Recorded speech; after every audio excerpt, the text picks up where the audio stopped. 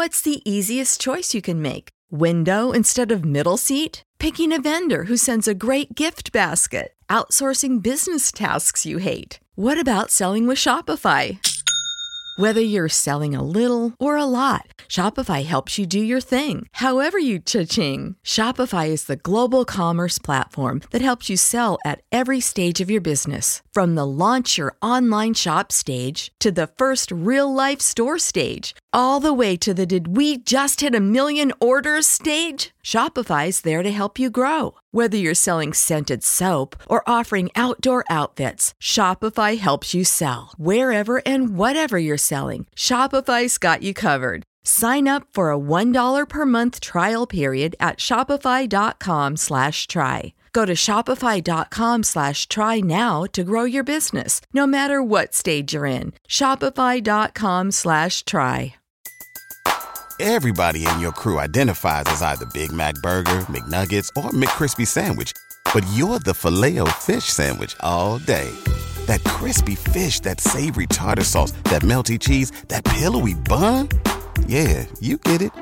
Every time. And if you love the Filet-O-Fish, right now you can catch two of the classics you love for just $6. Limited time only. Price and participation may vary. Cannot be combined with any other offer. Single item at regular price. Ba-da-ba-ba-ba. This is Matt Leinart, and you're listening to Reign of Troy Radio. Reign of Troy Hotline. Alicia, Michael, what's going on? We know you have takes. We have takes. Why can't we just win a game? Can I blame Bob Connolly for this? Could I put on a zebra shirt and just go out there? Get Michael Castillo on the phone. Scratch, claw, up against the wall. Can't explain it what I'm feeling right now, guys. Oh, I can't believe USC is 5-7 and not going to a bowl. Oh. All right, Trojan fans, turn up the volume. It's time for Reign of Troy Radio. Here's your host, Michael Castillo. Hello, everybody. Welcome back to Reign of Troy Radio. This is the CarCast after USC's 30-27 loss to the BYU Cougars in Provo, on the road, in overtime. Keaton Slovis's first start on the road. All of that. We're going to get into it here on this episode. I'm your host, Michael Castillo, joined along with my co-host, Alicia Derritola. Hello, everybody. Hello, Alicia. How do we get into this thing? First of all, SC going and playing an overtime game. Overtime just feels so... I feel like so many other schools play overtime games all the time. And I was trying to think, I can't remember the last overtime game that SC has played. Well, it had to have been Texas, right? Oh, yeah. 2017 Texas? The Texas but game, before you're right. that, before 2017 Texas, the only one I remember aside from that is 2011 Stanford. Yeah. So, we're talking about, it's been a while. In almost 10 years, we can count, it's now 3. So, it's very rare. And I think USC doesn't do overtime well. Maybe it's because it's so much more fun to watch overtime games when it's random team that you're the neutral watching and all of that kind of stuff, where USC went to overtime and I texted somebody I don't want to go to overtime. I just don't want to see this. This game, just let it be over. Let it be over and have a result. And mercifully, in a weird way, that's kind of what we got, right? Only one overtime. I was asked on the sideline by Shotgun Spratling of USCBowl.com, how many overtimes is it going to be? And I was like, it's going to be something stupid like 4. Just going to extend the day. I thought it for a second, yeah. Yeah. And then you get to overtime, and it was over super lickety split. Well, and it looked like it was going to go to second overtime. USC had the third and long, and you figured maybe they'll convert this, but more likely they're going to fall short. And they're going to kick the field goal, and then it's going to, live to fight another day. That's obviously not what happened, but it was set up for that, and I didn't need that in my... Okay, anyone who attended this game knows what I'm talking about. It was stupid hot, which doesn't make any sense because Utah, so far, in this trip, has been absolutely gorgeous. Now, granted, I haven't spent a lot of time outdoors. The brief times outdoors I've had, it's been perfect weather. And then we get to the stadium and it's just beating down, just the sun, unrelenting hot. And I think that's something that maybe played into the game. I know that I heard the sideline reporter for ESPN talking about how the defense looked tired and they looked gassed. And my observation was the same thing. It's just You mean Tom Luganbill? Yeah, whatever You his name is. didn't recognize Tom Luginbill? I knew it was Tom Luginbill, whatever. I don't know how to say his name. Also, his dad coached Georgia Tech. He annoys the crap out of me. National title. He, and when I say he, I mean like the he of all sideline reporters annoy the crap out of me because as a photographer on the sideline, and I know no one wants to hear this in the CarCast, but I'm going to say it anyways. As a photographer on the sideline, my sightlines are kind of important to me. And when sideline reporters who are not beholden to the rules of you got to stay behind the dotted line thing that we're all beholden to as photographers, they get to step all the way out up to the edge of the field and take away my sightline to the game. And it's like about first world problems. But all he's doing is standing there watching the game. If he took two steps backwards, he could watch the game in the same way and not be in my way. But we digress. Okay. It was hot. It was hard on the people on the sideline. It must have been harder on the guys on the field actually exerting themselves in the way that you would exert yourself in a football game. And then on top of that, you consider, and this is sounding like I'm making excuses. Trust me, guys, I'm not. I'm just explaining, like setting the stage here. Being at altitude, you definitely feel it. You know, you feel it slightly different and the heat hits you harder. So that made it a little bit less unpleasant, a little bit more unpleasant, which was part of the reason why when they tied the game, it was like, God, just let this be over. Like, I'm tired. I'm done. No more. No mas. Let's just go. And that's obviously not what happened until it did happen because USC, gave me my wish and had an interception to end overtime. And that was fun. Yeah, it was one of those weird games because going into overtime, I felt like SC, and I'm just now putting together this idea. Like, I felt this, but I just figured it out. SC was BYU, and BYU was SC. In the sense that BYU was the team in this play in this game making the big plays. The team that you were afraid was going to... Any play could be a touchdown, right? Mm-hmm. They were the Zach Wilson... running around in circles, doing his best Johnny Manziel / Donovan McNabb impersonation, and SC couldn't get him down, and then he'd find an open guy downfield, or whatever it was. And whereas SC was the ugly, run for 2 yards, run for 3 yards, hope you get a field goal, and then you get to the overtime, and I'm thinking, SC's best bet here is to get a 3-and-out and get a missed field goal, and take all the pressure off. And then they make the field goal, and I'm thinking, normally, with USC's offense going into this game, I would have thought, you hold BYU to a field goal on the top half of the inning in overtime, that's a win. Well, you should be able to score, but yet the way this game went, and we're going to talk about this, the running game, as much as people want to say that the running game, that they should have ran more and all that stuff, the running game was not good in this game. I'm sorry, it was not. The passing game, the ultimate, I don't want to say Jekyll and Hyde because there weren't that many highs. The passing game was efficient at times when it was good. It wasn't explosive, it was very efficient. We saw that on the first drive. Whenever Keaton Slovis looked good, he was throwing to wide open guys. He was doing all the things that you like about the air raid. When that wasn't happening, the passing game was horrific. It was him scrambling out and having nowhere to throw. It was him throwing into triple coverage. And so you end up in this game where all of a sudden SC feels like they're just having to pray to win this game at the end, which is just weird and not what you expected going into it. And I give a lot of credit to BYU in what they were able to do. They really laid the blueprint for how to beat this defense. And I'm not going to say it's how to beat an air raid. It's how to beat what USC was doing. Because, I've seen takes on Twitter that this is why you don't want to have an air raid offense. Guys, Oklahoma made the playoff with this offense. Yeah. They were historically... essentially the greatest offense of all time last year with this offense, including being the number one running team in the country with this offense.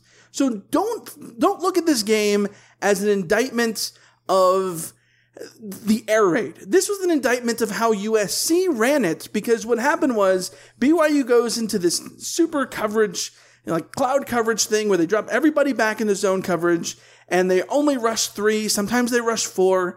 and they were baiting USC into running the ball. And that's why you see USC run the ball so much in this game. I mean, they ran the ball 45 times. They ran the ball 45 times. They had 34 pass attempts. You never would have imagined that going into this game. And yet SC never ran effectively for a consistent stretch. They'd have a drive where that one running drive in the second quarter looked great when they were, getting big runs from Marquise Stepp and from Vaimal Pai, and things were going right. But after that, they weren't consistently getting any run game, and so they were continuing to want to run the football because in the passing game, Kedon Slovis was really off. He throws 3 interceptions. Yeah, but that inconsistency, is that not a word that we've been throwing around for years when it comes to USC? And it comes back to the offensive line. Thank you. What was the difference between this game and last game? What was the difference between 2017 Stanford and all of 2017? The offensive line underperformed. And the frustrating thing about this game is you get into this game and you trick yourself into believing that the offensive line did pretty well against Fresno State, and the issues were the skill position players making big mistakes. And then against Stanford, they really dominated and it looked great. But you got to BYU, a team with a veteran front, with a team that knows who they are, that knows what they're doing.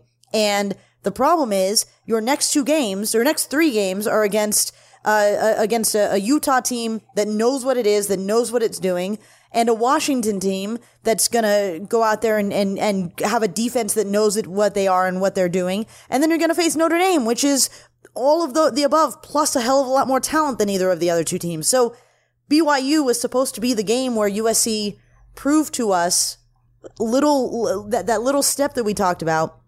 And instead, that Marquise Step? Well, that big step, that guy. But it was supposed to be, okay, so you proved that you could do this against Fresno State and you could do this against Stanford. Now do it against a BYU.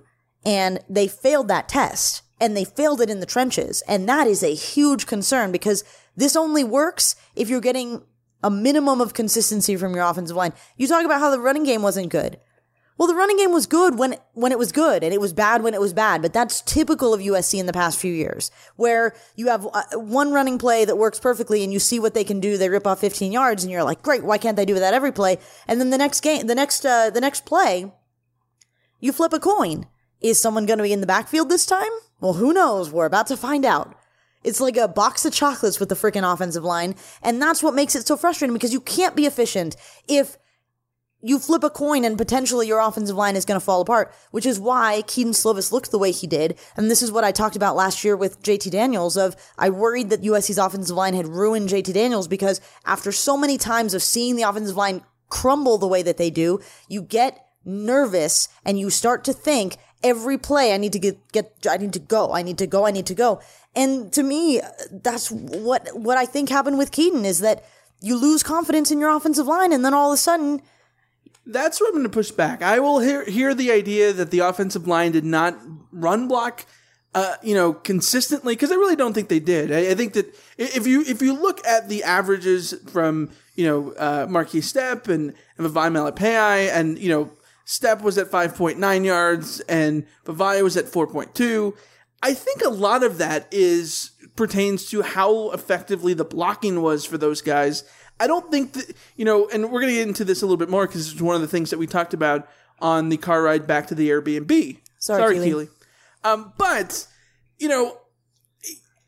the run blocking was inconsistent and the pass blocking was inconsistent. But to say that Kedon Slovis's struggles in this game pertain to the offensive line, I'm not going to hear. Well, I'm not going to hear. No, I agree. Kedon had the freshman game that we were worried he was making poor throws and poor reads even when he had protection. Right, but if you have a better offensive line performance, then you can say, screw it, we're just going to run the ball every play, and then you take all the pressure off of him. But like you said, what happened is they tried to run the ball, and they couldn't consistently run the ball, so they had to be in situations where, well, we can't just lean on the run game, so Kedon's going to have to go out there and throw, and they didn't do a good job of protecting him from himself in that case, and that's partly Kedon screwing up, and that's also partly not, we talked about this, if you can't run the ball, and you can't throw the ball inside, then bubble screen them to death until you force them to come up and then hit them over the top. Do anything like that. Was there a single bubble screen? Was there a single wide receiver screen in this game? I can't think of one. I really can't think of a screen that SC ran at all in this game. And, I go back to the third quarter. SC runs 10 plays. 9 of them are runs. 1 is a pass, and that one pass is a shovel pass, which works like a run anyway. So I think that, BYU is baiting SC to run the football. And SC is taking them up on that because they have the numbers advantage. And that's what you should be doing. The problem is that even with the numbers advantage, they weren't getting pushed up front. Again, it wasn't doing anything. It's an execution offense. So the numbers advantage, in theory, you have 5 blockers and 5 guys to block. So in theory, 5 blockers make their blocks on the 5 guys who they're supposed to block, and then you have an opening, right? But if 2 of the 5 are missing their block or losing their one-on-one battle, then you're going to lose the play. So again, it comes back to execution, and it comes back to execution in the trenches, and USC just didn't have it. Not on a consistent basis in this game. Which is why I agree with you that the adjustment to make there, and they made a hell of an adjustment in the second quarter to go to this run-first attack, which was really good to see because it changed things up, took pressure off of Kedon Slovis. Yeah, they couldn't continue to throw him out there. BYU kind of adjusted to the run a little bit, and then they just couldn't keep doing that for the rest of the game, but. To me, where the adjustment should have been made is on the run first drive in the second quarter where they tie the game up. It's a brilliant drive. They go 76 yards. 64 of those are earned by the running backs, whether it be as a run or a screen or not a screen pass, but like a little dump off, swing pass, dump off, whatever it is. All of that was with the running back. 64 of those 76 yards, and it was a great drive. So many of those runs had the tight ends out there blocking in front. And I thought this is so interesting because that was a mainstay of what they did last year, but SC wasn't always successful with it because Tyler Petit struggled in a lot of areas, right? And they didn't use Croman Hoke enough, and Follow would struggle with his blocks too, right? And then you look at it this year, and to see them actually do that and be able to have success with the tight ends blocking out in front, it was like, wow, this is kind of cool. Then they went away from it. And you didn't really see the tight ends out there blocking in front as lead blockers, as little mini fullbacks. Yeah. You didn't really see them go back to that until like the fourth quarter. And so in this third quarter where they run 10 plays and they shut out BYU in the third quarter, it's 17-17 at half. They come out in the third quarter. There's no score at all in the third quarter by either team.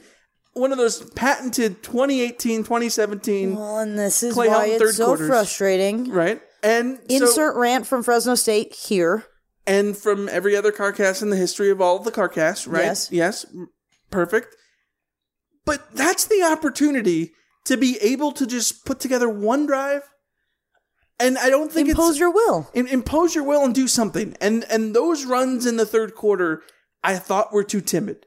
The first drive is the little draw play that was that the drive when because Marquis Stepp doesn't get any runs in the third quarter, yes. but Vi Malepeai was injured by that point. I want to say Vi had the first drive and then Carr had the next two. And then Carr, I think Carr gets the majority of the run in the third quarter, if I remember correctly. And Carr can be a heck of a running back, but he suffers from when he starts dancing. He dances 2 times as much as he should. Right, but my point in the third quarter is... Which is why those runs look timid. Is it, well, not only that, but like the draw play sets USC back, and all of a sudden you go from 1st and 10 to 2nd and 11. And then they immediately go back to a run up the middle with Carr that gets nothing. Yeah. So then you're at 3rd and 10, 3rd and 11, 3rd and 9, whatever it was. It was minimal, right? So you're at 3rd and long, and then you're forcing Kedon Slovis to make a play. And Kedon Slovis might make that play, he might not. You shouldn't rely on him to make every 3rd and 9, just like you shouldn't rely on any team to make every 3rd and 9. And those are the positions that USC was putting Slovis in and really putting the team in the third quarter because they just weren't able to effectively run the football. Yeah. And it was frustrating to me because I saw so many people on Twitter and in our Slack channel, run the ball more.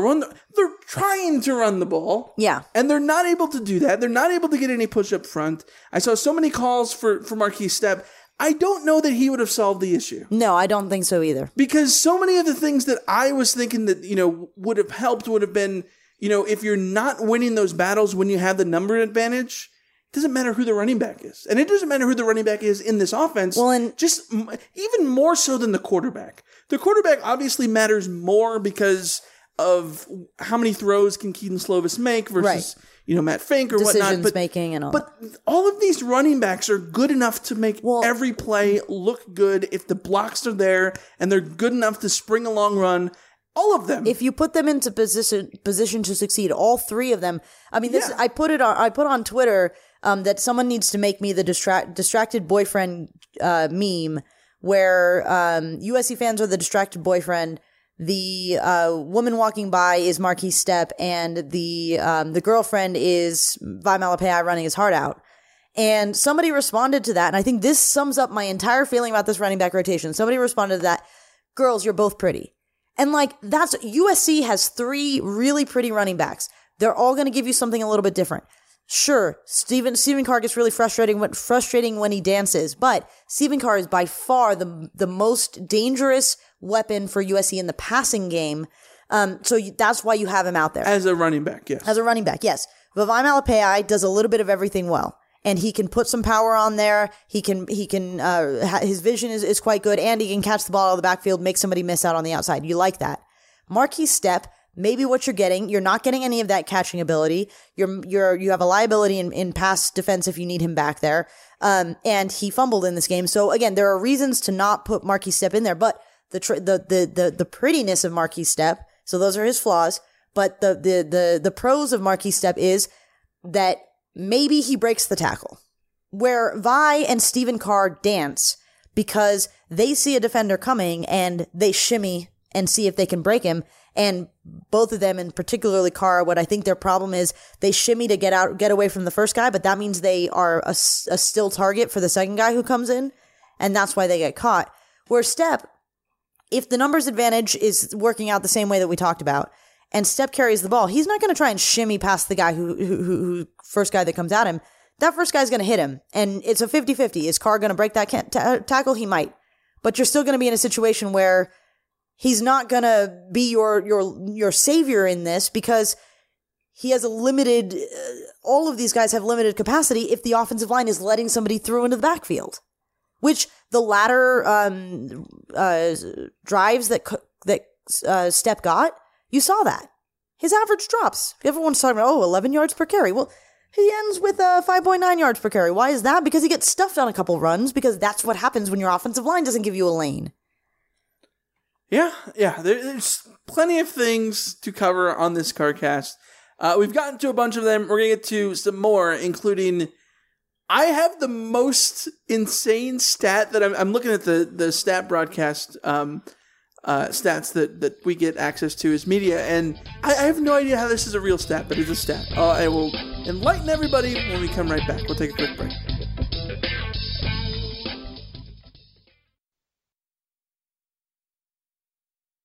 All right, Alicia. How many rushing yards do you think Zach Wilson had in this game? Oh, we had an over and under on this. I have the stat sheet next to me. I'm not going to look at it. Don't look at it. Okay, how many rushing yards did Zach Wilson have? I don't think he actually ran. He had a couple of runs. He got sacked, I think, 1 or 2 times. Let's say he had 43. No, less. A lot less? He had more receiving yards in this game than rushing yards. When did he catch a pass? In the first quarter. He got a pass in the first quarter on a little trick play, Wildcat thingamajig. He had 19 receiving yards and 10 rushing yards. Well, that's what was our over-under for the... It was 27.5. We both took the over. See, he lost 27 yards on sacks, but he gained 37 yards total. There you go. Yeah, so it was pretty good. No, okay, can we talk about Zach Wilson for a second? Because, yeah, that's ridiculous that he had more receiving yards than rushing yards. Zach Wilson, this was so interesting to me because in the week, I got a chance to talk to Chad Kahaha, USC's defensive line coach, and I asked him about, if when you're dealing with a running quarterback, how do you balance the aggression that you want to have with your pass rush with the knowledge that he could just take off and run.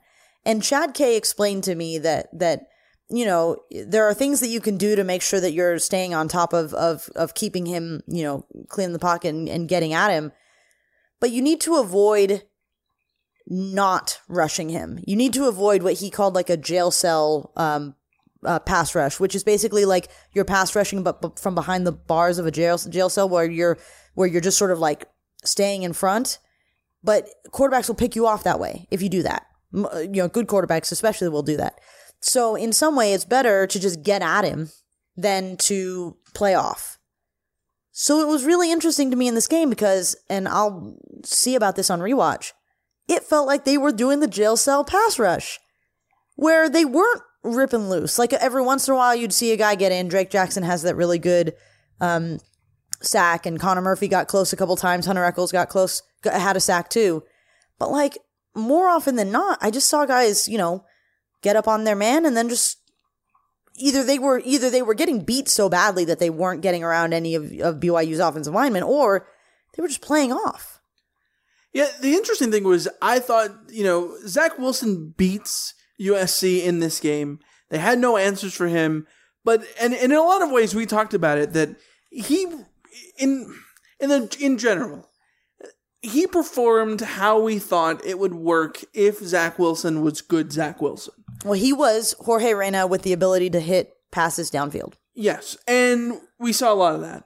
But as much as we want to say that, you know, he killed SC with the legs, which he does on that touchdown run, which I think was his longest run, the 16-yarder. Yeah. But it was really how he was able to throw the football, which was kind of, I guess if you're Clancy Pendergast, that's the bet that you make, that you want him to beat you with his arm and not his legs. Yeah, but he did. But he still beat you with both. Yeah. And I thought he made a couple of incredible passes. The touchdown in the second quarter. The one that beats Chase Williams? Yeah, Chase Williams, I guess, can be a little closer there, but then just a split second late. Like that's split second late, but I don't think it's a poor play from Chase Williams. But it's such a perfect pass. Tiny little margin. Yeah, it's just a tiny little margin. If that was Keaton Slovis, we'd be like raving about the pass. Yes, absolutely. Yes. And again, that's 100%. The thing we always have to remember is that the other team is trying to do good things too, and like sometimes. What? I mean, yeah, it's not just USC going up against computers, but no, I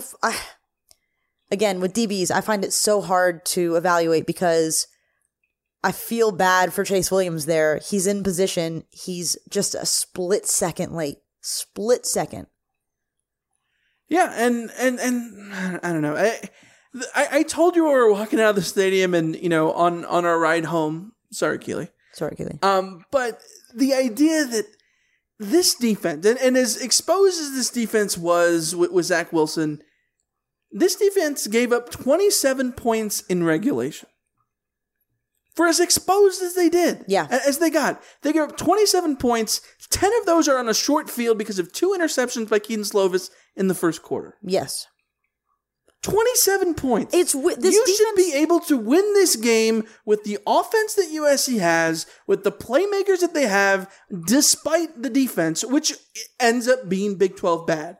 If that's the point, like there's enough firepower on this offense, there's enough manpower in scheme and everything to have a situation where you score 35 to 40 points at least every single week. And you can allow yourself to have these breakdowns and take so much pressure off of Clancy Pendergast. And this is not caping for Clancy Pendergast. No. It's like what we've talked about. Like, Clancy Pendergast is not perfect. You need an offense to supplant that and take away the impact of how imperfect Clancy he is. Pendergast is sufficient. And sure. This gets to the big question we always have. If you have an offense. If you have an offense.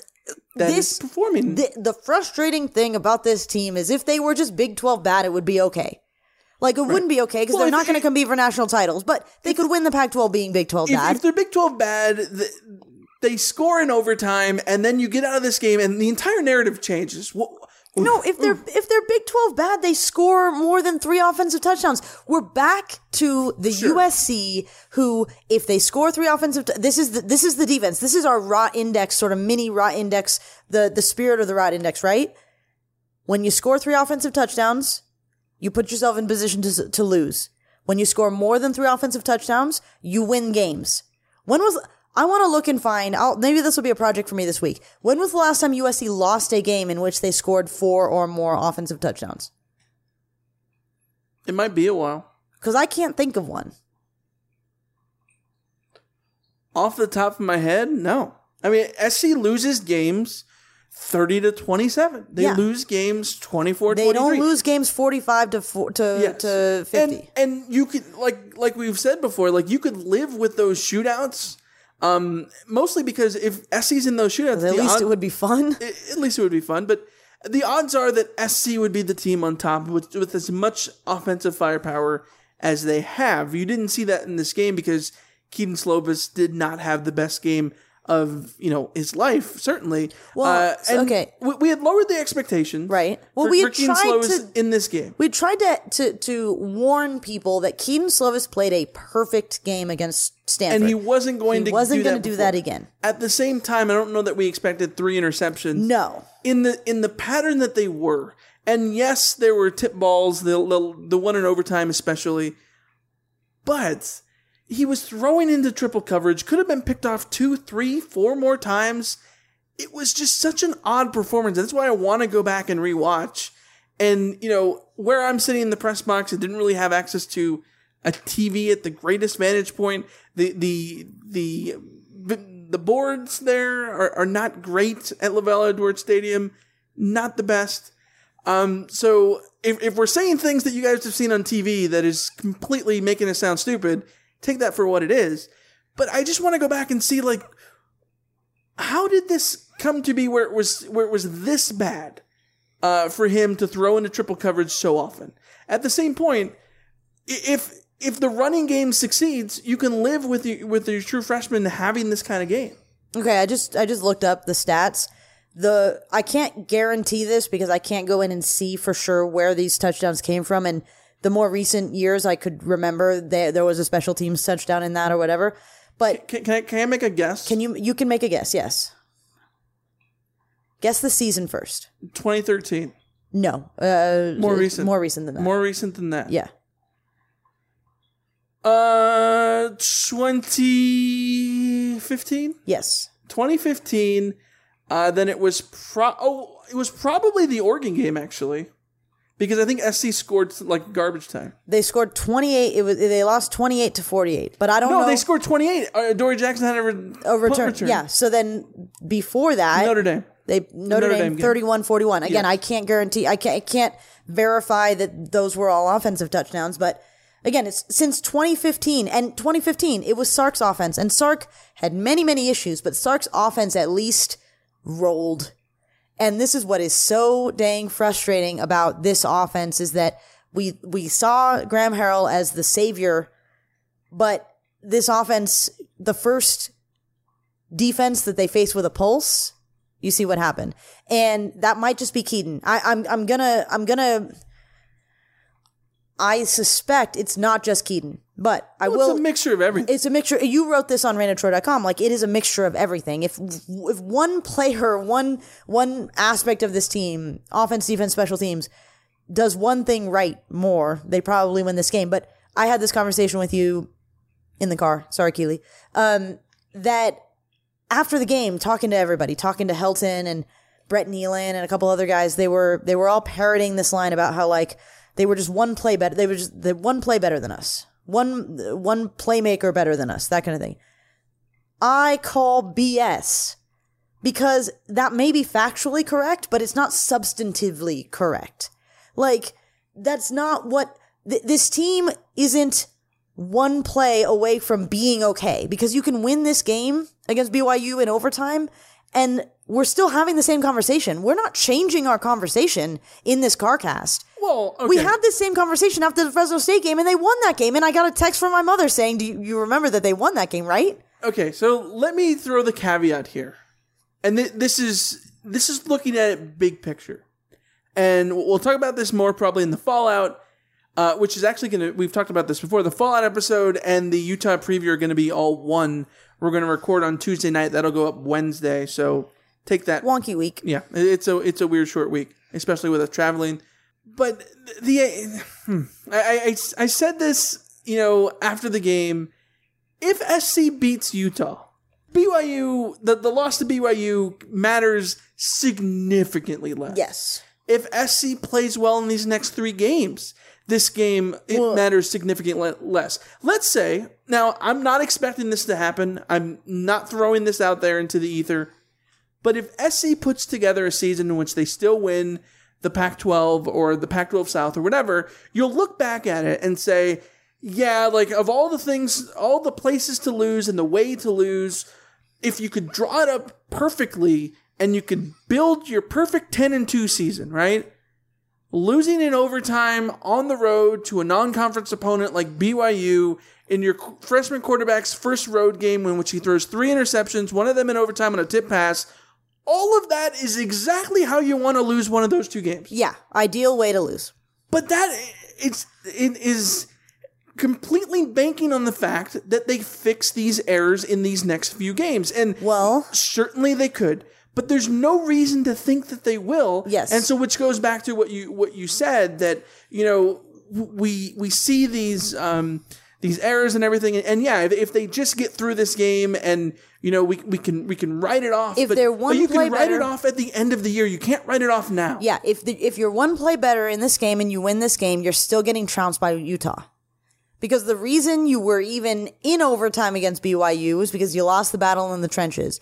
And I'm sorry to say this, but BYU is the little brother to Utah when it comes to winning battles in the trenches. I mean, literally. Literally, yes. Yeah. Utah, I mean, you and I watched the BYU-Utah game. Utah won that battle in the trenches against this BYU team.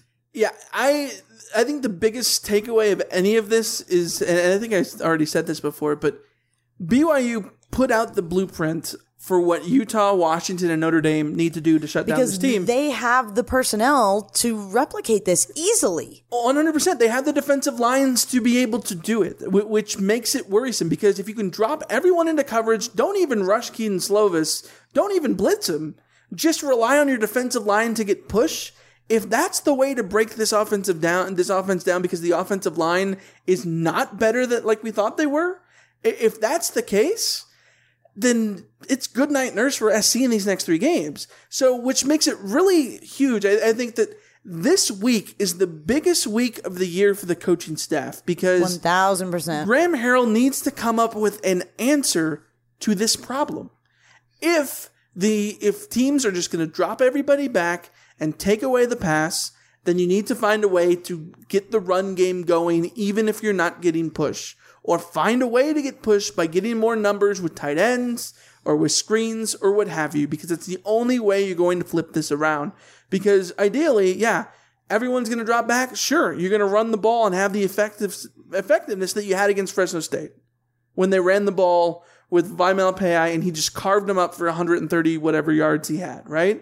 That's what you ideally want.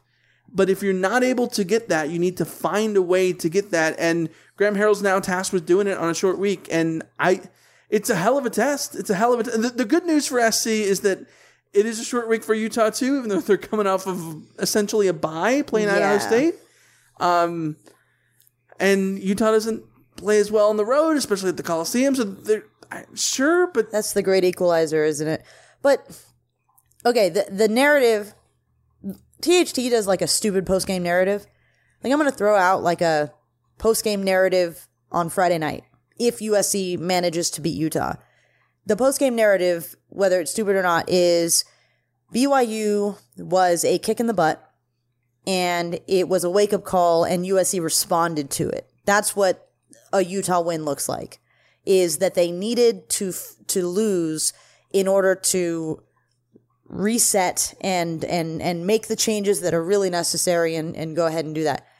The problem is that, again, like all of these narratives, yeah, sure, they could apply, but they don't apply because we know the context that USC is in. And we know the context is USC talks about getting better in the trenches. They talk the talk, but they don't walk the walk in the trenches unless their opponent lets them. And Stanford, as it turns out, might just be bad. Like, it's very, like, Stanford got Can we talk beat about up by Stanford UCF. really quick? So, friend of the pond, Ryan Abraham, he went to LBJ the other day. Yeah, Fantastic decision. He got a special C. Yeah, awesome. Shout out to Ryan Abraham. USCFootball.com. But he has been preaching for months, and especially this week, the idea of the false positive after the Stanford game. Stanford got obliterated by UCF this week, just like SC obliterated them. 45-27, and Stanford scored 17 points in the fourth quarter. Yeah, so obliterated. Now, how much of this game today do you think is a result of the false positive ringing true? In the sense that, like, did it truly alter the expectations to the point where this game is a letdown because of the Stanford game? No. And if not, why? I think the false positive is the truth of what it was, because Stanford turned out their defensive line was just bad, and their defense was just bad, and that allowed USC's offense to roll.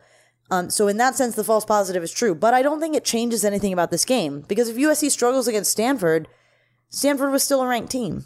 Stanford was still a team that we thought was better than they were. And you still go into this game, whether you're a 4-point favorite or not, you still go into this game knowing you hold a distinct talent advantage over BYU, and you should go in and still win this game because you have that talent advantage. And if you execute, if you play well, you will win that game. So no matter what, it comes down to, did USC execute and did USC play well? It really doesn't matter whether or not USC executed and played well against Stanford. USC fans were still going to go into this game saying if they execute and play well, they will win the game. So I don't think expectations play a role in the perception of this game. I think it did a little bit. I mean, it altered my prediction for the game, certainly. I think it altered a lot of people's expectations for the season and whatnot. And I think that that's only natural. And so I think that the false narrative or the false positive is absolutely a factor. But I would say I think we still need more evidence here, because Stanford in the sense that Stanford being bad, like that's not the lone reason why SC was good last week. Because how many times have we seen SC struggle to put away bad teams? And so I still think we learned a lot about what this USC team can be. And even if it is a false positive for what USC can be, it was the sitting on a hill of the expectations of where you need to get back to. And you watch the BYU game and that didn't play out that way. You need to find a way to make these adjustments, like I'm saying, to get back to that. And I think that they can.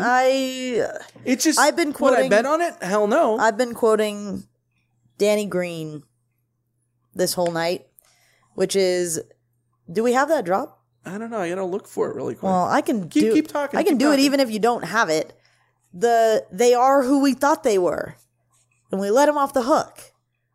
Like, if you want to crown their ass, but they are who we thought they were. We saw them in the third week of preseason, and everyone knows what the third week of preseason is, because they are who we thought they were. Yeah. So USC is who we thought they were.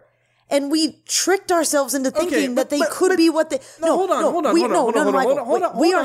We are also. I told everyone at the meetup on Friday night, which shout out to everyone who came. They are who we thought they were. There it is.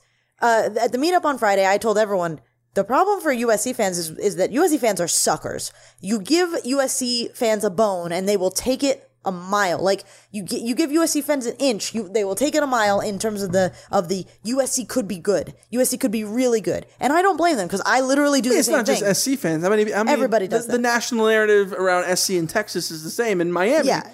And Florida State. Yeah. Are they back? Are they back? Yeah. The desire to proclaim USC back is very, very strong. So anytime you get a performance that is, well, there they go, this is what they could be. But Michael, that performance, 2017 Stanford, those are the outliers. That is literally, you get that game once a year under the current circumstances. So they are who we thought they were. I'm not going to sit here and say that next week or the week after that or the week after that you can expect to see USC put something together. They are who we thought they were. And you know what that is? They are a team that might go 7-5 because they have talent and they're going to win a game that you don't expect them to win, and they're going to lose a couple games that you don't expect them to lose. But the fact of the matter is, this team under this administration they have shown us who they are, and who they are is mediocre, and that is what we need to expect. They are mediocre with the ability to outperform that occasionally and underperform that occasionally, but they will not give you anything close to consistency in terms of level.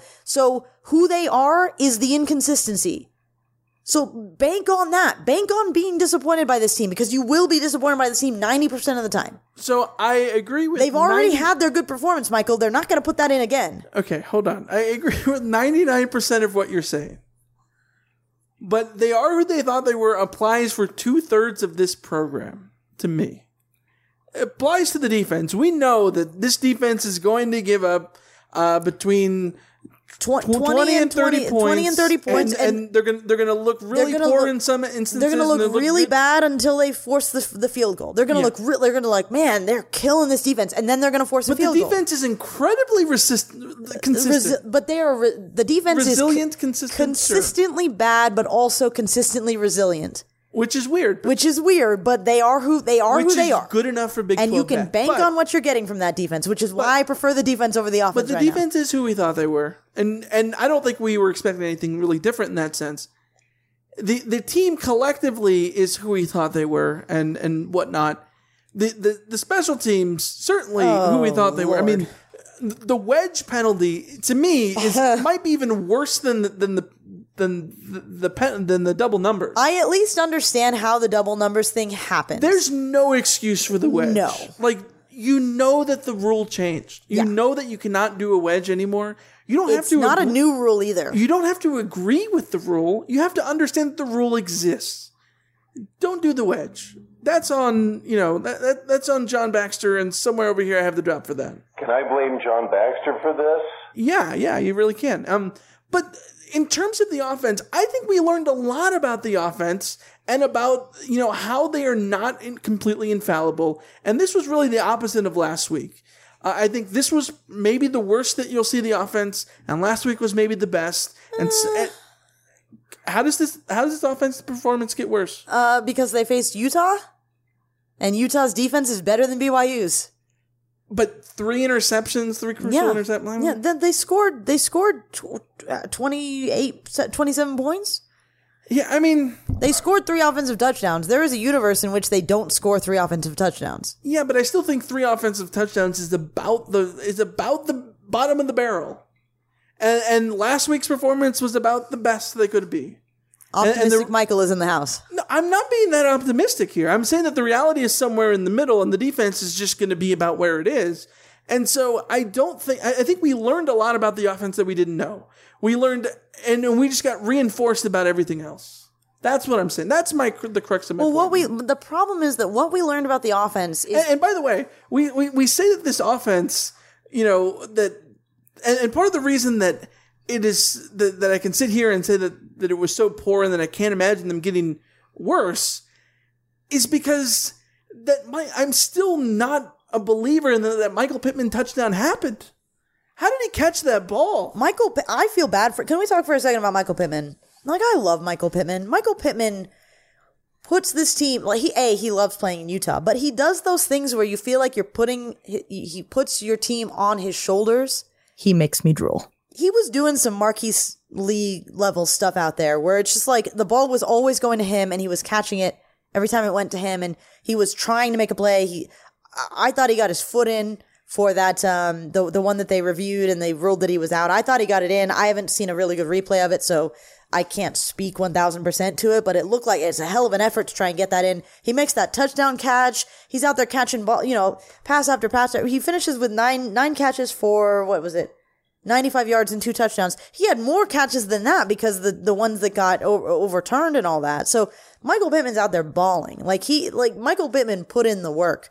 And it's sad when you don't see that kind of performance paid off. When mistakes everywhere else sort of get in the way. But I like that dude. He's pretty good. I also like, and this is something I think... Career high 9 catches. I think Clay Helton brought this up. But over the offseason, we talked about who's going to lead this team in receiving, right? And we said, well, you're going to have different games where different receivers are the leader. And Clay Helton brought up that, so game 1, Amon-Ra was the leader. Or sorry, no, game 1, Tyler Vaughn was the leader. And then game 2 was Amon-Ra. And then this week it's Michael Pittman. It's played out exactly like we thought in the context of they're going to try and throw a blanket on one or two of the receivers, and the other one is still going to be available. I'm still really mad that you think that I'm optimistic all of a sudden. I'm really not that optimistic. If you think you can't imagine a world where USC scores less than 3 offensive touchdowns with this offense, then you are being optimistic, because USC, this is not the best defense USC is going to face. This is not the best defense, not by far. Okay, sure, and I will give it to you that it's a little ridiculous to say that, you know, SC had a terrible offensive night and still had 452 yards. Yeah, but they didn't. But to me, that's a testament to how the offense is actually like, they'll move the ball. That's the promise of this offense, is that they could look so poor in this game and still have 452. Is not the defense that Utah is. No, I understand that. But to me, it's not strictly about the production. It's about the eye test, and it's about the right. But I'm talking about touchdowns. I'm purely about touchdowns. Okay. Will USC have a game where they only score 14 points? I think that is within the realm of possibility. Certainly. Okay, for the rest of the season, I'll make a bet with you right now. I don't know what we're betting, but for the rest of the season, USC will have at least one game where they score 2 offensive touchdowns. Can I get some conditions? The conditions are USC will have a game where there are only 2 offensive touchdowns. Okay, can I get a major injury clause? What, you think Keaton is the major? Who's your major injury, Michael? If there's a major injury on the offensive line or the quarterback. Well, what is major injury? Is Jalen McKenzie a major injury? Is Drew Richmond a major? Like, those are starters. Austin Jackson, Elijah Vera-Tucker. If you have to put someone on the offensive line out there that is completely green. Okay. I think that's grounds for, and that person ends up obviously being the culprit. Okay. A Cyrus Hobby situation. Okay. I think I should reasonably be able to say, well, that's why SC only scored 14 points against Stanford in 2012. Okay. If we can both agree that should, you know, Liam Douglas get thrown in there. Yeah, there's an injury clause. Yeah, there's an injury clause. Fine. Okay. Within reason. Because USC should still be scoring, even if like Tyler Vaughns gets injured, they still have the horses. And if Stephen Carr gets injured, they still have the horses. As long as there's playmakers at receiver and at running back. If Keaton Slovis gets injured, Matt Fink's my dude. I'm telling you, if there's a situation like a Cyrus Hobby thing, okay, then we'll reconsider. But I will wager that there will be at least one game where they score no more than 2 offensive touchdowns. You are on. Okay. Let me... 2 offensive touchdowns. So now, let's say SC scores 26 points, but only 2 offensive touchdowns. 2 offensive touchdowns. As they're settling for field goals. Folks, it's getting a little tough here. 2 offensive touchdowns. I could see a game in which SC scores where Chase McGrath is out there hitting 5 field goals. Yeah. Well, is that a good offensive performance? Who are you playing? Are you playing Notre Dame on the road? And your defense holds them to 24. Stop trying to get out of this. Stop trying to get out of this, Michael. I'm taking the bet. Take the bet. Keep it simple. Take the bet. All right. We're going to end right there. We literally just got a tweet from Chris NYE6, who says, hey, let's move our ass on that CarCast. So, yeah, asses are moving. All right. We're going. All right. We're going to end this there. We want to thank everyone for coming out to the meetup on Friday night at Hoppers in Midvale. It was seriously the coolest thing. So many people showed up. So many awesome people. Way more than we were prepared for.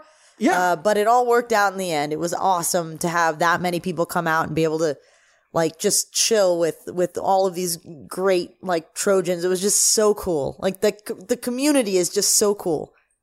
Yeah, 100%. Back when we were all a little bit more innocent and a little bit more optimistic. It was a grand old time, I'd say. Yeah, back in the day. Back in the day there. But then all of a sudden this game I don't even... Why are you suddenly like... I don't know. Crocodile Hunter or something? Crocodile Hunter? Yeah, you're putting on the Steve Irwin I didn't go into Foster's Australian for beer. I didn't do that. Are you making a Ben Griffiths reference that is just trying to hurt me? No, I didn't want to come up short. Yeah. All right, we're going to wrap it there. We will be back again on Wednesday, recording on Tuesday night. It's going to be the BYU Fallout/Utah preview episode to get you into and ready for the Utah game on Friday night at the Coliseum, 6 p.m. on ESPN, I think? Yeah, ESPN. No, it's on Fox, Big Fox. Might not even be on Big Fox, might be on FS1. I'm just going to shut up right now. There are only so many channels that will have it on Friday night. But be sure to subscribe to us on Patreon, patreon.com/RainOfTroy, because there's so much content that is coming to you in the meantime, including Alicia's rewatch. She's going to rewatch the game, and then she's going to record it. You do. And then you're going to record this podcast called The Rewatch, in which you're going to be like, actually, it wasn't that bad. In the grand scheme of things, it's really not that bad. Yeah, that's going to be the new name of the rewatch. Is in the grand scheme of things, it's really not that bad. It's a little bit of a long title, but we can work with it. It kind of works. $5.55 a month to get all our bonus episodes. Patreon.com/RainOfTroy. That is where you can subscribe. We're also going to record a fan cast with our pals, the Daves, here in Utah. Yeah, who we are making stay up quite late because it's quite late on this Carcast. It's only 8:30. It is not 8:30 LA time. Yeah. I forgot about the time change. All right, we'll see you guys next time. See ya. See ya.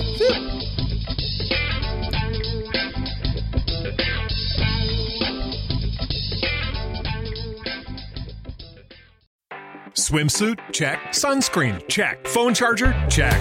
Don't forget to pack the 5-Hour Energy. It fits great in a pocket or carry-on, and the alert feeling will help you arrive ready for anything. Now get 20% off when you use code 5HETRAVEL at 5hourenergy.com.